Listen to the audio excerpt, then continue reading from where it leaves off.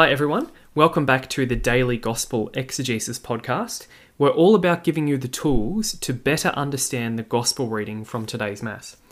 And so today is the very first reading in the liturgical year A. So if you're new to the podcast and you're starting at the beginning of the liturgical year, welcome. Hopefully you learn something new from this podcast and it gives you a new appreciation for the Bible.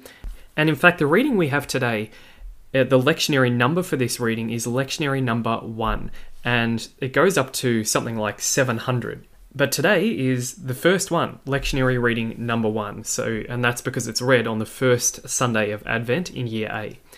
Now today's reading, lectionary number 1 reading, it's actually a very difficult one. So there are many different theories about what Jesus is talking about in this passage. And as we'll see, it's not easy to interpret. Some scholars think that Jesus is talking about two different things at the same time.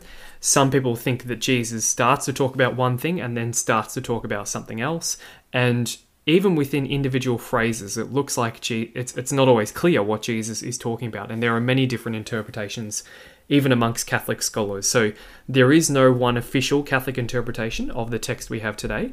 Really, as a Catholic who's studying the Bible, you need to come to your own conclusions on what you think it's saying, obviously under the guidance of the Church. So as always, we'll read through the text for today's reading. We'll have a go at doing an exegesis of it based on good Catholic scholarship, and then we'll finish by looking at some paragraphs from the Catechism of the Catholic Church, which are linked to today's passage. So Matthew chapter 24, verses 37 to 44. Jesus said to his disciples, "As it was in Noah's day, so will it be when the Son of Man comes. For in those days before the flood, people were eating, drinking, taking wives, taking husbands, right up to the day Noah went into the ark, and they suspected nothing till the flood came and swept all away. It will be like this when the Son of Man comes. Then of 2 men in the fields, one is taken, one left. Of 2 women at the millstone grinding, one is taken, one left. So stay awake, because you do not know the day when your master is coming. You may be quite sure of this, that if the householder had known at what time of the night the burglar would come, he would have stayed awake and would not have allowed anyone to break through the wall of his house. Therefore you too must stand ready, because the Son of Man is coming at an hour you do not expect."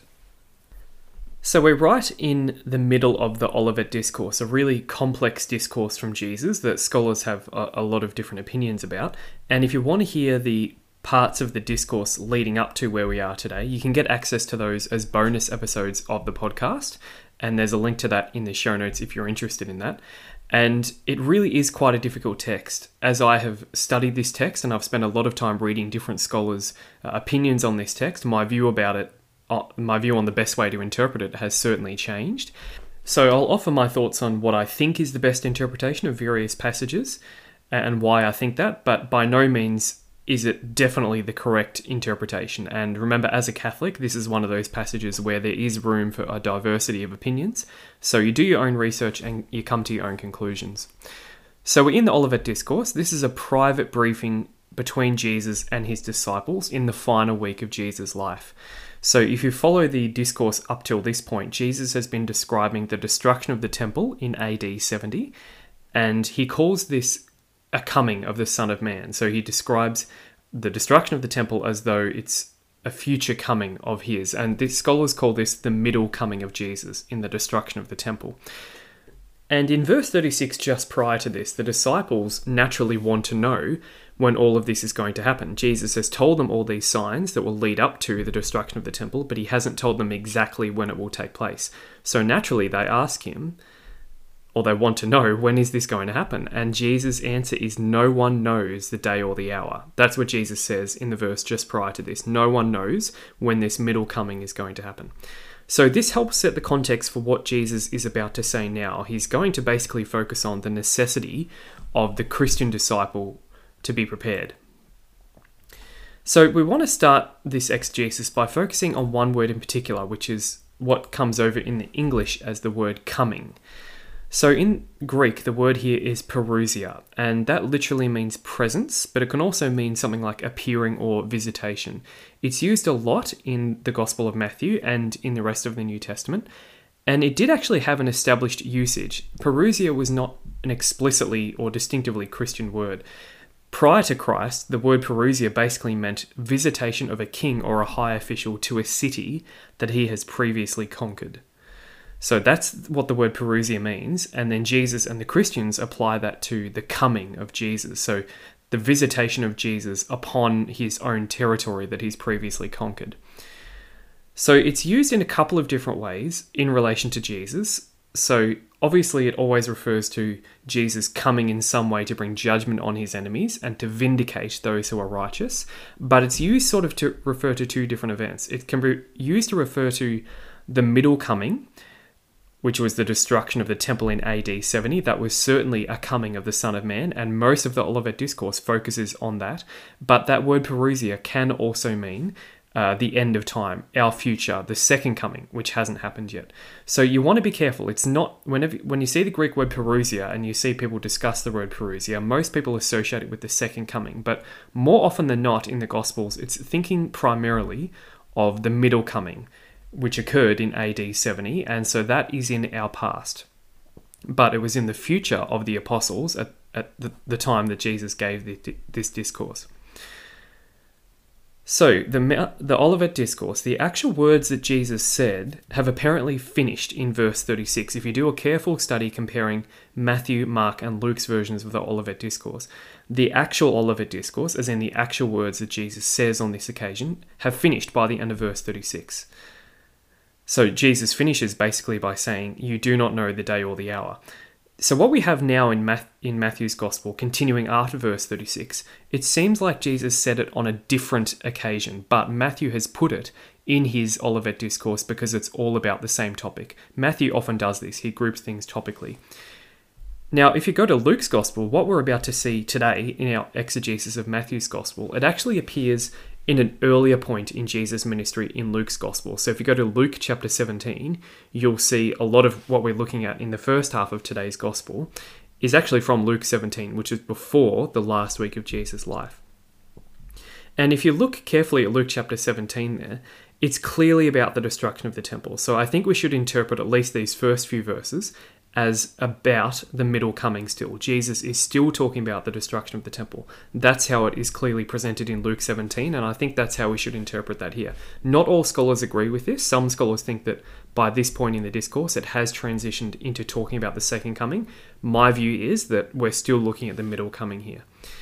Now, Luke chapter 21, which is Luke's version of the Olivet Discourse, Luke gives us Jesus' final line that he says on the Mount of Olives, which is this. This is the way that Jesus finishes this Olivet Discourse. Luke chapter 21 says, "Watch yourselves, or your hearts will be coarsened with debauchery and drunkenness and the cares of life, and that day will be sprung on you suddenly like a trap. For it will come down on every living man on the face of the earth. Stay awake, praying at all times for the strength to survive all that is going to happen and to stand with confidence before the Son of Man." And that's it. That is the end of the Olivet Discourse. Now, what Matthew does is he builds on the end of the Olivet Discourse by adding in similar material from other points in Jesus' ministry. So what he's doing, it looks like, what Matthew's doing from this point on in the discourse is fleshing out the final words that Jesus actually did say on that occasion. So he's going to use some parables and some other things to show us what Jesus meant by these words about watch yourselves, be careful not to become involved in debauchery and the cares of this life. Make sure you're watching to ensure that you can endure all that's about to happen in the middle coming and to ensure that you can stand before the Son of Man with confidence. Right, so Matthew is going to now bring that out a bit more by bringing in some things from earlier in Jesus' ministry. So I know we've kind of gone on this point for a while, but it's important that you understand what Matthew is doing at this point. So verse 37, Jesus says, "As it was in Noah's day," and the point he's going to make here is that people were going about their normal lives in Noah's day. They were ignoring the warnings that Noah was giving about the flood, and then the flood came and destroyed them all. That's the point Jesus is making. "As it was in Noah's day, so it will be when the Son of Man comes." Or another translation here is, so will be the coming of the Son of Man. Remember, we said that that English word coming is the Greek word parousia. So Jesus here is talking about one of the parousias, and in context, it's probably the middle coming. So Jesus is continuing to describe the middle coming, the days when the Son of Man comes, which he's been describing up till this point in the discourse. And basically, that middle coming is the time when the Messiah, Jesus, is vindicated. He judges his enemies. In AD 70, it's clearly a destruction. The destruction of the temple is theologically God judging the Jewish leaders for rejecting the Messiah. It signals the end of the Old Covenant and the beginning of the New Covenant in quite a profound way. And when that happens, the destruction of the temple in AD 70 will be quite sudden, unexpected, and people will be wiped out. That's exactly what happens. People in Jerusalem were not expecting the temple and Jerusalem to be overrun with Romans. It caught them completely off guard. They thought they were safe, but it all happened very quickly, and many people were killed. So if you want more on this idea that the destruction of the temple and the way the Romans overtook Jerusalem was actually a punishment from God, or that it signaled the end of the Old Covenant and the beginning of the New, and was in some way willed by God, if you're interested in that context that we're talking about here, certainly have a look at the earlier parts of the Olivet Discourse that we've recorded, and you can get access to those bonus episodes through the Patreon page, and there's a link for that in the show notes if you're interested. It does help set the context. Verse 38, Jesus says to his inner circle of disciples here, "For in those days before the flood, people were eating, drinking, taking wives, taking husbands, right up to the day Noah went into the ark." So the point Jesus is making is that during the time of Noah, people were going about their daily lives thinking everything was fine, and they were ignoring the warnings that God was giving them through his messengers. Jesus continues, "And they suspected nothing till the flood came and swept all away." So people were going about their daily lives, they thought they would be fine, and then one day the flood did come and they were all destroyed. All the wicked were destroyed. In contrast, Noah in the flood readied himself for what was coming by making diligent preparations in obedience to God. Jesus is setting up a parallel for his disciples here between the days of Noah and the coming war leading up to the destruction of the temple. He says to his disciples, you need to be ready, making preparations. Even if everyone else is ignoring the warnings, you need to be ready, because those days of judgment, the destruction of the temple, will come upon the world very suddenly. Verse 39, "It will be like this when the Son of Man comes." So Jesus says it there explicitly. The destruction of the temple will be similar to the days of Noah. People in Jerusalem will be thinking everything is fine in AD 70 and that God will protect them. And that was certainly the natural Jewish way of thinking. They believed, if I stay in Jerusalem, it's God's city, he won't destroy Jerusalem. There were warnings. If you study history, there were plenty of warnings in the lead up to the destruction of the temple from prophets that God sent. But then the Roman armies came suddenly and attacked the city, and a whole lot of people were killed. So it was sudden and unexpected, this judgment by God. Now, in Luke's version of this same section, so in Luke chapter 17, Jesus goes on to give the example of Lot in relation to Sodom and Gomorrah. So he gives the example of Noah, and then he gives the example of Lot, righteous Lot, making preparations and leaving the city before Sodom and Gomorrah are destroyed. But Matthew leaves that out now because he wants to give us a condensed version. He can't include everything. So in what sense can we say the Roman army destroying Jerusalem is the coming of the Son of Man? So remember, let's say it again. The Roman army is God's instrument he uses to judge the unfaithful Jewish leadership. It's when Jesus the Messiah vindicates his own people, the Christians, and judges the Jewish leadership for their wickedness. It's very clear if you study the Gospels, that is Jesus' view of what happens in AD 70. God often does this with armies in the Old Testament. There's plenty of times when he uses foreign armies as an instrument of his judgment, sometimes on his own people, the Israelites. Well, he does it again in AD 70. And the theology of how this relates to the Messiah is when Jesus ascends to heaven, he's enthroned in heaven. The Son of Man is presented to God, and that's depicted in the prophet Daniel as the Son of Man coming to God on the clouds of heaven. That happens sometime after the ascension. So when that happens in heaven, that's played out on earth with the victory of the Messiah over his enemies, which in this case is the Jewish Old Covenant leadership. So the destruction of the temple signals the end of the Old Covenant and the beginning of the New Covenant. Now in Luke chapter 17, where this is from, again, Jesus goes on to say some other things here. Jesus goes on to give advice to the Christians on what they should do when they see the armies of the Romans coming. Now, Jesus has already given this advice earlier in Matthew's version of the Olivet Discourse. So if you followed the Matthew's version of the discourse up till now, those things have already been said. So Matthew moves on now to the next thing Jesus says. Jesus now is going to give some scenarios where in each scenario, two people will be going about their daily business. One will be taken, the other one will be left. You've probably heard these phrases given different interpretations. And the idea here where Jesus gives these scenarios of one person being taken, the other one is left, it seems to just be a way of highlighting the suddenness of the judgment. As in, people will just be going about their daily business and all of a sudden it will happen. It will be completely unexpected.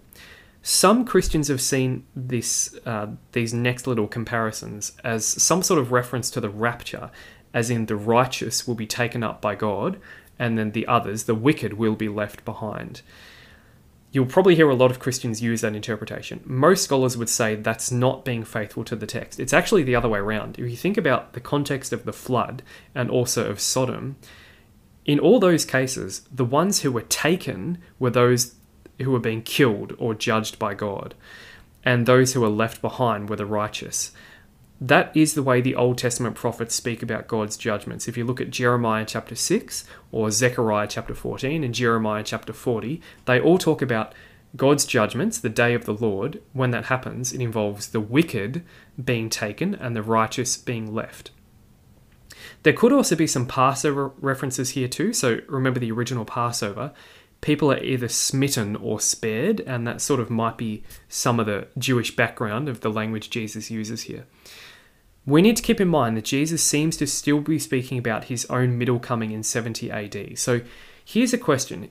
In what sense can we say that people were taken in the judgment on Jerusalem in 70 AD? How can we say that people were taken and left?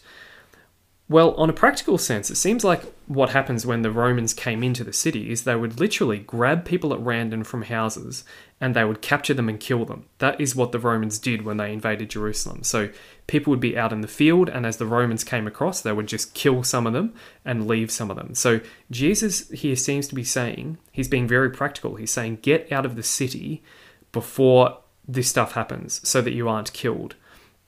Now, if this seems like a bit of a strange view, that Jesus here is talking about the way that Romans would randomly kill people, this is basically the view taken by the famous New Testament scholar N.T. Wright. If you've heard of N.T. Wright, you'll know that he's very good at handling the text and understanding what Jesus meant in his Jewish context. And this seems to be basically his view as well. It's a way that Jesus is using to describe the tactics of the Roman armies. Now, there are other interpretations, though, which are worth talking about. In each of these scenarios, so in the flood scenario, in the Lot scenario, the wicked are taken and the righteous are left behind. So that is a bit different from this interpretation that says Jesus is just talking about random killing.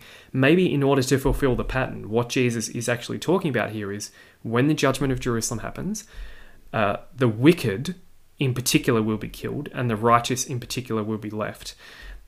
Maybe that's what's going to happen when the Romans come. It's also possible that as we look at these scenarios, I know that we often visualize it as two will be working in the field. When we hear that, we think that the two people are working in the field side by side in the same field. We don't have to interpret it that way. Jesus could just be saying there's one man in a field somewhere and there's one man in a field somewhere else, right? We shouldn't imagine that they're necessarily side by side.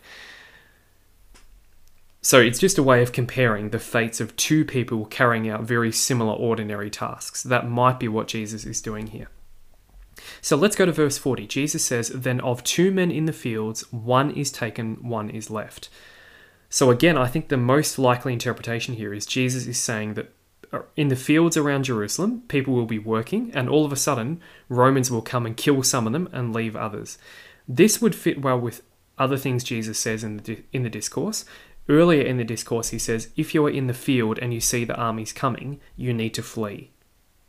Verse 41, he now talks about women. Of 2 women at the millstone grinding, one is taken, one is left. So same basic analogy, but he's talking about women now. So women won't be spared this either. Both women will be working on grinding corn. That's what women would do in that culture. Well, certainly one of the things they would do is grind corn. Jesus says that on that day, all of a sudden, one of them will be taken, which probably means the Romans will burst into the room, take one of them at random and kill them, probably. And then Luke's version of this adds in one more comparison, which is 2 will be in one bed, one will be taken, the other one left. And certainly in that image there, the 2 people are in the exact same situation. So here I think we do get to a point of transition in the text. My view is up until this point, Jesus has been speaking about the destruction of the temple in AD 70, his middle coming. I think now he probably starts talking about something different, which is the particular judgment, the things that Christians in particular will be judged on when they see God face to face. So how does this transition work? Well, let's say a bit about this. Many Jews who had come to believe Jesus was the Messiah probably expected that he's going to bring in the kingdom and the final judgment very soon. That was the Jewish view, is that when the Messiah comes, the kingdom of God will come in its fullness straight away. That helps set the context for what Jesus is about to say. So one of the points he's going to make here in this next section is there's no way of knowing exactly when the kingdom of God will be set up in its fullness. There's no way of knowing when the Messiah, the Master, is going to return to do the final judgment. So they thought it was all going to happen straight away. They probably thought it was going to happen very soon, actually. But Jesus says that final judgment and the day that you see God face to face might happen soon, but it might not. And the point he's going to make is the focus for Christians should be on being prepared all the time, even if the Master's return takes a long time. Now, what Jesus says next here in this next section actually took place in Luke chapter 12. But actually, Jesus said these words apparently quite a bit earlier in his ministry in Luke chapter 12. Now, that's not to rule out that he said it on more than one occasion, but given that it's almost verbatim here from Luke chapter 12, it's likely that Matthew here has taken something Jesus said earlier and placed it at the end of his discourse. So I think here's where the topic division happens in the Olivet Discourse. Jesus is now going to focus on the particular judgment, what Christians will be judged on when they see God face to face. Part of the coming of the Son of Man, which is what Jesus has been talking about, the final coming of the Son of Man is that he'll judge his people when he comes and rewards them on their performance. That is going to happen at the final parousia. So when the king returns to his kingdom, the king will judge his servants. And the Jews understood that is part of the coming of the Son of Man. Jesus' disciples probably are thinking that this judgment, this final eschatological judgment when they're given their rewards, will probably happen at the same time as the destruction of the temple, the middle coming that Jesus has been describing. That's probably what the apostles think. It looks like Jesus is willing to sort of go along with this assumption, even if he knows that that's not true. He's going to use that understanding of the apostles in the following parables, and he's going to do that to remind them that they will indeed be judged for the way they conduct themselves during this middle coming period. So he's sort of going to transform things a bit by saying, you are going to go through this period of the middle coming, of the destruction of the temple, and ultimately you're going to be judged on the way you behave during that time period. So the idea seems to be, this is the way that I would read the text here, Jesus is saying to his inner circle of apostles that if they can get through the persecutions around the time of 70 AD and the years leading up to it, and not fall away from the faith, and indeed many Christians did fall away from the faith, but if his apostles can get through it, then they'll be able to face the particular judgment with confidence. So the emphasis from this point on in the Olivet Discourse is going to be the necessity for the individual Christian to be prepared. Up until now, it's been about the world as a whole, or certainly Jerusalem as a whole. Now the focus is going to be on the individual Christian. And you'll notice that from now on, Jesus refers to the Messiah mostly as your Lord or your Master. So he actually uses that pronoun your Lord. He's speaking very personally to the Christians now. You need to be on the lookout for the return of your Master. So again, the main focus from this point on is what Jesus' apostles and the other first generation Christians will be judged on at their own particular judgment. And basically, they're going to be judged on the way they conducted themselves during the trials that they'll experience in the first century. Hopefully that makes sense, and that gives you a bit of background as we transition into this next part now. Verse 42, Jesus says, "Stay awake," or you can translate that, "Watch therefore." And Mark's version actually adds in here, Jesus says, "Watch and pray." So Jesus is sort of setting up this image here. He's telling his Christians that they need to keep watch during the night to look for signs. They must not fall asleep at their duties. Stay awake because you do not know when your master is coming. So this is sort of Jesus' take-home message from this part of the sermon. And the idea here is that he's telling the Christians, you need to be ready for the Son of Man's coming, like a king returning to his kingdom, because it could happen at any time. You do not know when your master is coming, so you need to be prepared all the time. These next two parables we're going to see here, as we said earlier, they actually come from earlier in Jesus' ministry. They come from Luke chapter 12.